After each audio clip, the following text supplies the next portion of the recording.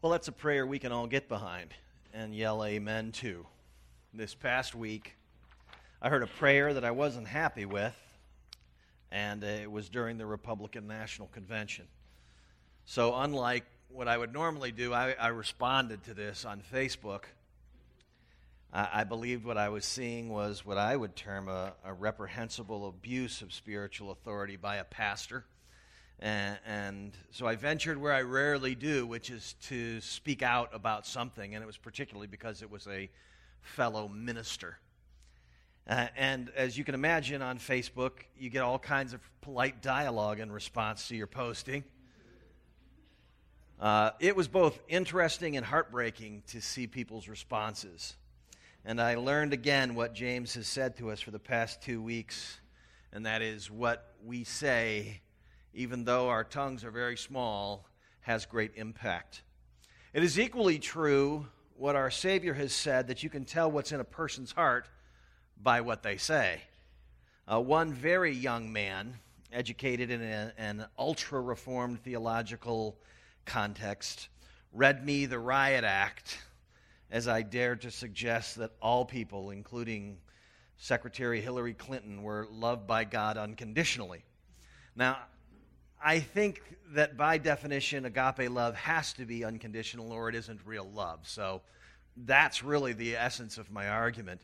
But this young man, as very young people are wont to do, didn't humbly inquire of me for clarity or wonder if there was something he might need to learn. And he basically just stated how right he was at age 22 and how wrong I was, and how ignorant and how sad his heart was that I had dared to venture into this turf in the first place. And as I found myself honestly irritated with the guy, I realized that what really agitated me was that he reminded me of me. God may have forgiven my many foolish, youthful speaking moments, but the DVR in my mind can play back those moments at just about any time. And it dawned on me that right there, that's where the scriptures say is the beginning of wisdom. It's not in the moment where I think I'm right and they're wrong, but it's where I realize I'm equally as prone and probably have been as foolish. It's the humility that we bring to the discussion of life and brokenness and all these things that demonstrates and should encourage us that we are perhaps on the brink of wisdom. So it was a bittersweet moment for me. I realized I have to find a new adjective. Hold on a second. And what a not nice kid I was, a young person.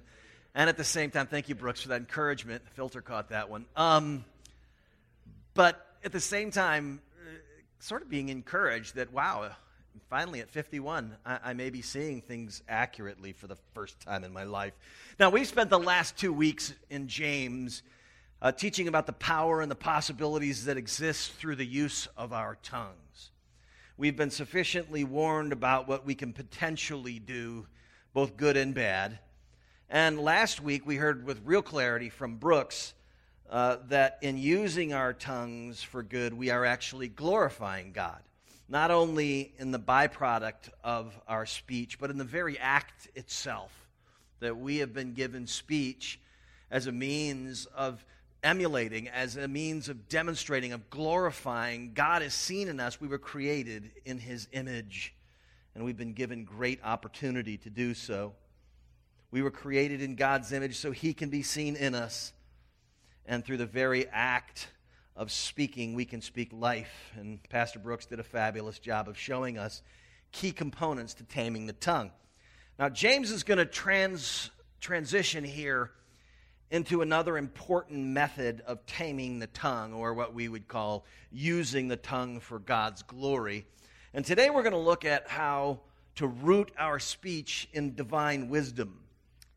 In his context, James, the brother of Jesus, is now referencing specific instances in the church whereby people who claim to be wise or claim to be leaders, whether they were actual leaders or self-appointed leaders, as is often the case, they showed by their speech that the wisdom they brought, quote unquote, from God as they boasted, wasn't actually from God. Now, this still happens. Perhaps your church experience has lent itself towards this type of thing, where people would say, God spoke to me and blank. Now, any time somebody uses the preamble to their discussion with you that the Lord spoke to them from on high, that they've had this moment of clarity and God spoke to them, it is possible that God has moved in their heart and spoken to them in some way. But when they say, listen, there's no discussing this, there's no working through this, you have no right to question me now, don't touch God's anointed, when they begin to push back, when you wonder whether or not what they really heard was from the Lord, that ought to be, as James would say, your first clue that something is not right. If someone claims to be right because they heard from heaven and you disagree and then automatically get categorized as abusive or spiritually insensitive or evil, there is a problem. So James starts in verse 13 by saying this, or really asking this question: who is wise and understanding among you? All right, so he wants to say, if we're going to really discern who the wise and understanding amongst us are, who are they? And the answer is, by his good conduct, let him show his works in the meekness of wisdom. We'll get back to the whole concept of meekness a little later in our message today. But it was King Solomon who wrote that there are basically two types of people, wise and foolish. And in many places in the Proverbs, you'll see one key distinction between a wise person and a foolish person. And so I'll look to Proverbs, and let's take a quick peek at some of Solomon's wisdom for us. Proverbs 11:14, where there is no guidance, a people falls, but in an abundance of counselors there's safety. Proverbs 15:22, without counsel plans fail, but with many advisors they succeed. Proverbs 24:6, for by wise guidance you can wage war, and in an abundance of counselors there is victory. Do you see the common denominator to wisdom? It's getting counsel from other people.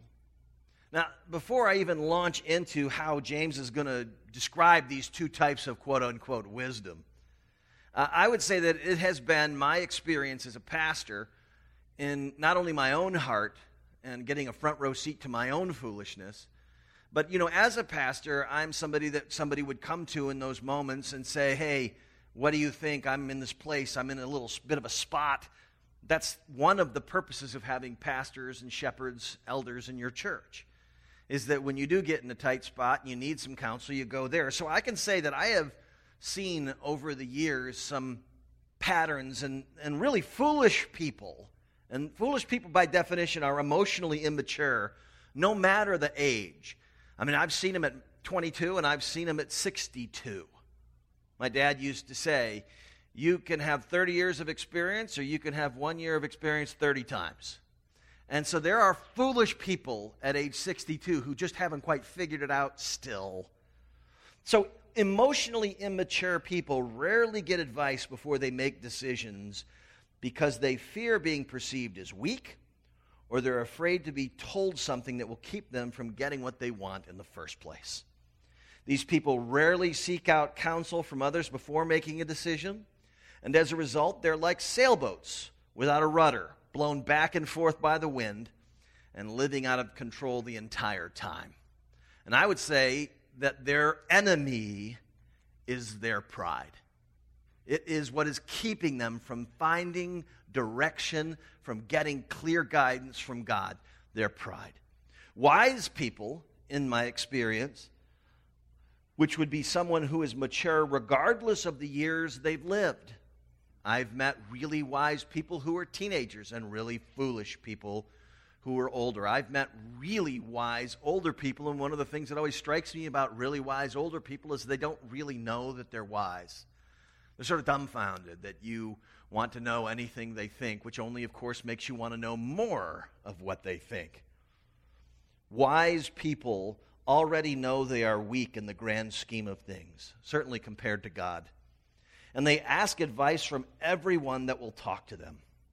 These folks don't see getting counsel as a challenge to their personal power or an indication of stupidity. They recognize that they can't possibly see the entire playing field and know others offer different perspectives that will ultimately help them. And consequently, they make very few mistakes and see very few occasions where they look back in regret, and their humility is their secret weapon. Their humility, their willingness to ask anyone and everyone questions as if they don't already know the answers. See, it's this breakdown, foolish and wise, that James is going to take part in James chapter 3, verses 13 through 18. He's going to now say, here are the characteristics of foolish wisdom or wise wisdom. It sounds like a redundancy, but in reality, some people, and you got to recognize that he's speaking in almost sarcasm by saying this kind of wisdom. I mean, it's not really wisdom at all. So today I want to take a look at a couple different types of wisdom, and by virtue of what the text gives us, I want to call the first one hellish wisdom. Hellish wisdom is polluted by pride. Hellish wisdom. Now, before you think I'm being extra special harsh today, let's read the passage together. Verse 14, James 3. But if you have bitter jealousy and selfish ambition in your hearts, do not boast or be false to the truth. This is not the wisdom that comes down from above, but is earthly, unspiritual, demonic. Hence the hellish reference. For where jealousy and selfish ambition exist, there will be disorder and every vile practice. As Pastor Brooks mentioned last week, our problem isn't a words problem, it's a heart problem. Our mouths don't need to be washed out with soap. Our hearts need to be washed by the blood of Jesus Christ. But once again, James is going to point out that if the gospel is not taking root in parts of our hearts, we will begin to see evidence of that in what we say, in what we do. And in that way, he's saying, here is what speech looks like if it is foolish, boastful, and without any insight gained from others. Here are the characteristics of hellish wisdom. Earthly, it's unspiritual, it's demonic, it produces jealousy, it is characterized by selfish ambition or driven by it. In the life of somebody who would be, quote-unquote, hellishly wise, there's going to be disorder and vile practice. Now, these characteristics all have in common that they are evidence of a heart that is finding life in other things. Oftentimes, when we are at our foolish worst, we are looking to earthly and unspiritual things to satisfy our souls. And the problem is that our hearts are set on earthly, unspiritual things. Our souls can't possibly find the satisfaction that they're craving, and so by nature it produces all sorts of unhealthy characteristics. D.A. Carson writes about James's context and the spiritual leaders who were so-called wise. James is confronting them, and Carson says these so-called leaders probably called their envy zeal. But while zeal is good, this zeal was not really from God's Spirit, for it was not characterized by meekness. This was disguised envy. What James describes as selfish ambition, they may have called standing for the truth or keeping our group pure. The term James uses for it could also be translated party spirit, for they were forming groups or parties rather than standing for the unity of the church. This is another thing I've seen in my own life, and I've seen it in the broken lives of the people who I've had the privilege of sharing church life with, and that is people who are wounded very quickly divide everybody into camps. People who are wounded want to know who's on my side, who's on your side. Whose side are you on, mine or theirs? And over the years, I've kind of had to decide to tell people, I'm not going to be on anybody's side right now. All right? I'm not going to be pulled into your neurosis. I'm not going to be forced to create a party spirit. where you're in their party and they're in your party. And this is obviously what you see playing out on the national stage in our country right now. Are you in this party or are you in that party? Okay, because you're in neither of those parties, let's start a third party. And now we're never going to have a party because none of us get along anymore. So it's kind of sort of crazy that we're being forced, pigeonholed, and that there are people who are so-called leaders that are going to tell you how you should vote. And I would tell you that applying these principles of wisdom are the people that you would say are leaders in your life and in your heart, are they people that would demonstrate characteristics that would be considered godly characteristics? Or are the standards you and I have set in life really been the standards that have been presented to us by the culture around us? I had a bit of a moment in a time I was spending with the Lord this week in prayer and reading, and I realized as I was coming face to face with something that was really hurting inside my soul, that I had the distinct problem, and it's not new, but for whatever reason it was refreshing in my mind that this was really the root problem I was experiencing, was that I had set in my heart a standard for what I thought beautiful was, and in reality it wasn't God's standard. Let me read the scripture that I came across and then give you a thought or two as it pertains to our subject of hellish wisdom. Paul wrote in Romans chapter 12, verses 2 and 3, "Do not be conformed to this world, but be transformed by the renewal of your mind, that by testing you may discern what is the will of God, what is good and acceptable and perfect. For by the grace given to me, I say to everyone among you, not to think of himself more highly than he ought to think, but to think with sober judgment, each in according to the measure of faith that God has assigned."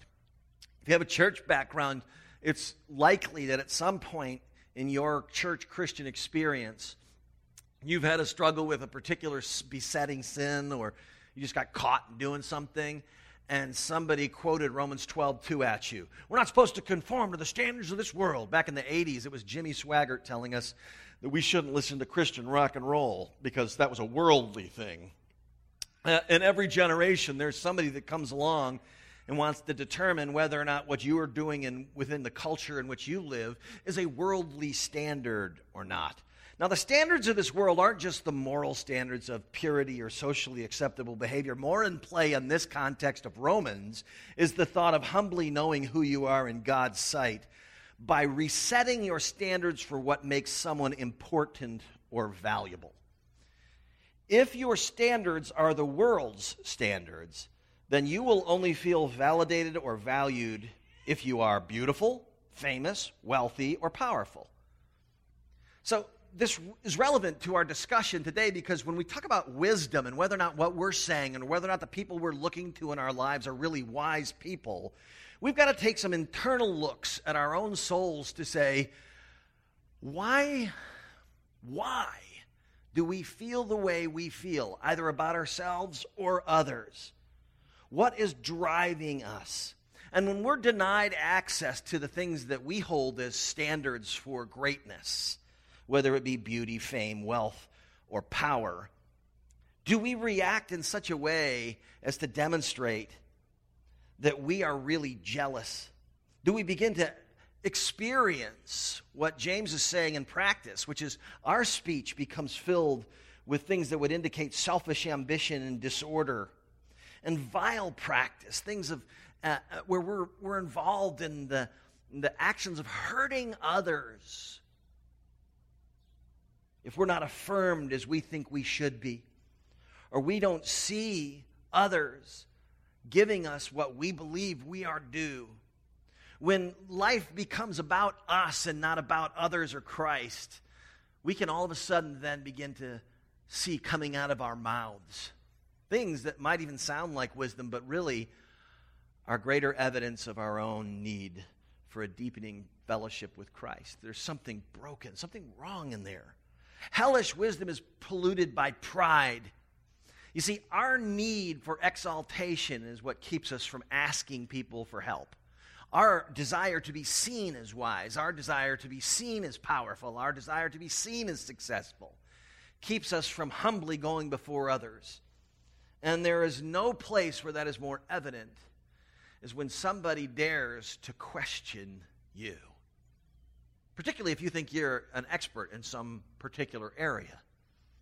It's sad that I can say in my own experience, in my own life, that I haven't even had to be an expert to take offense when somebody questions me.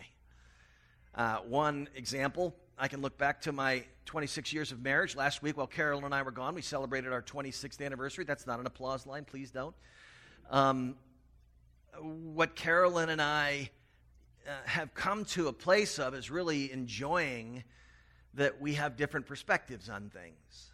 And sometimes that's good, and sometimes it can delay decision-making because we're trying to figure out what's best for both of us, and we believe God's guiding the two of us. But when we were younger, there were many a conflict as it related to me not getting my way.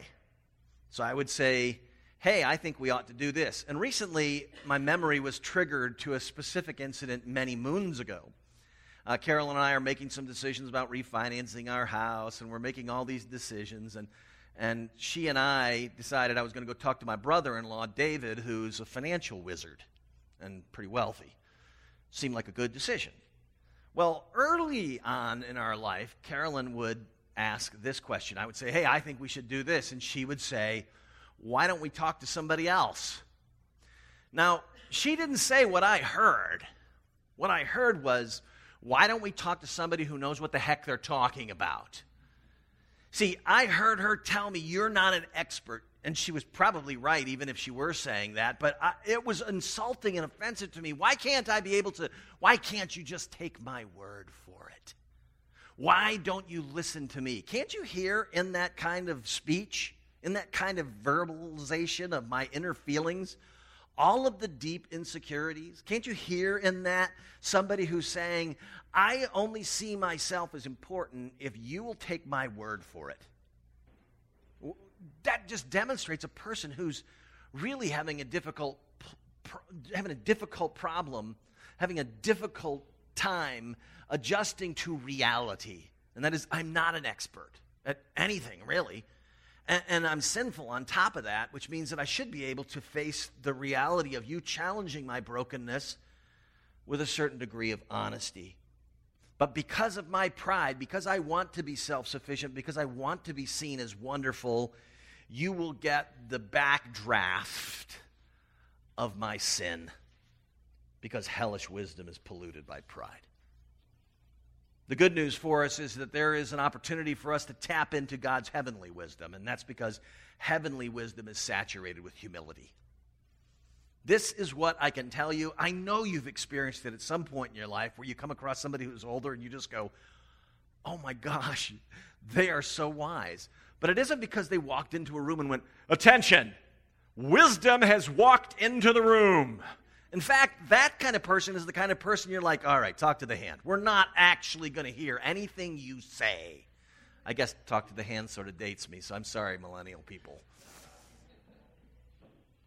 But verses 17 and 18 of James 3 says this, but the wisdom from above is first pure, then peaceable, gentle, open to reason, full of mercy and good fruits, impartial and sincere. And a harvest of righteousness is sown in peace by those who make peace. When a heart is finding life in Christ, these are the characteristics that result from a person espousing heavenly wisdom. There's a purity to it. There's a peaceableness to it. There's a gentleness to it. There's a reasonableness to it. So when you find somebody who's just off their rocker, unreasonable, you have to know at some level that's not from God. There's a mercifulness to it. There's an impartiality to it. There's a sincerity. And James begins by saying at the start of this third section of James 3 that wise and understanding people show it through works done in the meekness of wisdom. Isn't that an interesting saying? The meekness of wisdom? See, because when you and I think of somebody that we exalt as super wise, we tend to exalt them. So when we think of our own wisdom, we're thinking, I have exalted wisdom for you, instead of meek wisdom. Meekness is the opposite of aggression. And in James's context here, he's talking to people who are being aggressive in their response to criticism, in their response to questioning. Whether it is Moses in the Old Testament or our Savior Jesus in the New Testament, one of the things we see is that godly people don't respond angrily to false accusations. In fact, they often don't respond at all. And it's that lack of a need for self-defense that James is propping up as an example of a person that's full of wisdom. And when we don't rest in God's love for us in Christ, we are quick to jump to our defense. It becomes evident that we're unable to humbly trust Him when we are quick to defend our precious reputations. When I react angrily to criticism, it's evidence of my over-reliance upon others' opinions of me. If I'd humbly relied upon Christ's opinion of me, I would regularly not be so prone to defend myself. I'd be secure. Resting in Him secure. This is where heavenly wisdom begins to take root. James says in James 1:5, if any of you lacks wisdom, let him ask God, who gives generously to all without reproach, and it will be given to him. You see, in these passages, including Solomon's charge in Proverbs 1:5 through 7, let the wise hear and increase in learning. Let the one who understands obtain guidance to understand a proverb and a saying, the words of the wise and their riddles. The fear of the Lord is the beginning of knowledge. Fools despise wisdom and instruction. Wise speech that glorifies Christ, first and foremost, requires humility. It requires humility both in seeing my need for Christ to work in the deepest areas of my heart, but also it's obvious in my seeking that it's something that I have to humbly pursue. And you can see in James's declaration and Solomon's declaration that we are called to a pursuit of wisdom. And there's a reason for that. And that is, if we didn't have to pursue it, if it was just ours, we'd claim it as our own. We would most certainly in our human nature go, you know how brilliant I am? Let me give you some of my wisdom. Let me go ahead and impart to you that which I have gained in my many years of experience. Poet Ralph Waldo Emerson said, what you do speaks so loudly that I cannot hear what you say. I love that. Our actions do speak more loudly than our words. Jesus said it like this, we're a tree, and you can tell what kind of tree you are by your fruits. Hence, when James is saying that the wisdom from above is full of good fruits, and uses the terminology, a harvest of righteousness is sown in peace by those who make peace. So when a so-called person of wisdom or leadership in your life, or specifically in a church, says with their words, I want to protect the church, but their actions are ultimately tearing it down, you know you're dealing with wisdom that is demonic. The actions of destruction show their intent. True disciples of Jesus are more concerned about communicating His love through speech, glorifying His character in the way they communicate what they're wisely sharing. It was Jesus who said in John 15, verses 8 through 11, by this my Father is glorified. And isn't this what we're talking about when we talk about having speech? We're taming the tongue is not just to tame the tongue, it's so that people can see the Creator in our life-giving speech. Jesus says, by this my Father's glorified. So if your compulsion, and it should be as a Christian, is that others would see Christ in you, this would be a moment to pay attention. He wants you to bear much fruit and so prove to be my disciples. As the Father has loved me, so have I loved you. Abide in my love. If you keep my commandments, you will abide in my love, just as I have kept my Father's commandments and abide in His love. These things I've spoken to you, that my joy may be in you, and that your joy may be full. Jesus is calling you and I to a humble reliance upon Him that would enable us to receive from Him heavenly wisdom that we could impart to others humbly and meekly, And in turn, people would not look at you and me and go, wow, you're amazingly wise. But they would say, wow, you serve an amazingly wise God. And in my life, it's not uncommon for somebody to say something that seems like a backhanded compliment. They'll say, I learned more about the grace of God by watching your life than anybody I've ever known. And you go, thank you, I guess. But it is true. I mean, I think about it in my life. I look at me and I go, I can't believe I'm a pastor. I mean, that's still hard for me to get over 20 years later. If God can use me, then he can certainly use anybody. And that would encourage you, I would imagine. Recently, I was reading John Bloom, who writes for Desiring God, said this: the secret to freedom from slavery to selfish ambition is to keep looking to Jesus. When our focus is on ourselves and each other, we begin to compare and compete, which leads us into a black hole of demonic evil. And then he references James 3.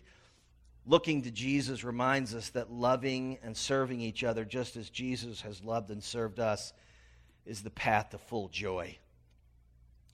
Application of the gospel at a deep level demands that we seek wisdom.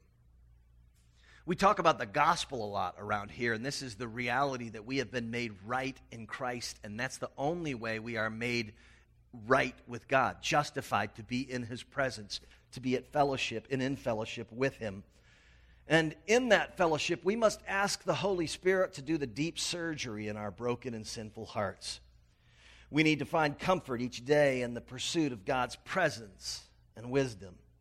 And that means finding time in your schedule for prayer and study of his word. Not because you're trying to check off a bunch of boxes that make you look spiritual, but because you know down deep inside, apart from the wisdom given to you by God's word and his Spirit, you are helpless.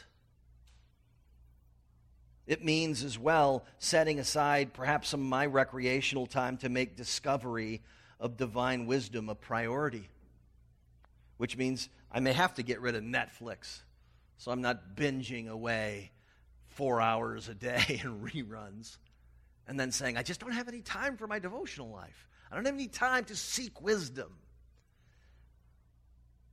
It means kneeling before God daily and crying out to him for a life that is full of him, and truly humbling ourselves to recognize that much of what comes out of our mouth is indicative of a deep need in our own hearts for his presence and his power. We come to the communion table each week, and it is supposed to be not just a symbol or a meaningful experience, a sacrament of what Jesus has done for us, but the act itself of coming to the table is supposed to be a metaphor for our relationship with God. We're invited freely. If we're humble enough, we're invited freely to the table. And so when we come each week, we come recognizing that we're entering in again to the presence of the Lord by his grace. And it's in that presence that we can find help for our broken hearts and healing for those areas of deep need that would then manifest themselves as arrogance and pride and a lack of love for others and an abundance of selfishness. I conclude today with words from somebody that I know Pastor Brooks and I think is one of the wisest that walks planet Earth right now. His latest and last book, before he's almost virtually completely disabled, is called Weakness is the Way. And he's the great theologian J.I. Packer. And he writes this: the truth, however, is that in many respects, and certainly in spiritual matters, we are all weak and inadequate, and we need to face it. Sin, which disrupts all relationships, has disabled us across the board. We need to be aware of our limitations and to let this awareness work in us humility and self-distrust and a realization of our helplessness on our own. Thus, we may learn our need to depend on Christ, our Savior and Lord, at every turn of the road, to practice that dependence as one of the constant habits of our heart, and hereby to discover what Paul discovered before us: when I am weak, then I am strong. Let us pray. Dear Father, thank you for your kindness, for extending grace to us. And thank you so much for the reality of the gospel that we are broken and yet we can freely come to your presence in our time of need to receive help. Because we will never be holy enough to enter into your presence and get the help we need. We need to see you. We need to know you. There are places in our broken hearts that are longing for healing. And that in the absence of that healing, lead us to try to get the world's stuff to pacify or to numb it or drug it in some way. So some of us have developed habits, sinful patterns in our life to cope with the pain that exists that needs your healing touch. And I would pray that you would do the root work, Father, that would produce the fruit that would demonstrate not just behavioral compliance with someone who's really in fellowship with you and really gathering in their heart and mind the realities of the gospel, that we are your beloved daughters and sons, that we are your precious children. Oh, Lord, break through those things that keep us from seeing that we might know the freedom of self-forgetfulness, that we might know the freedom of joy by just being your children. Lord, would you grant your church this blessing that you might be glorified in what we say and do? We pray in Jesus' name.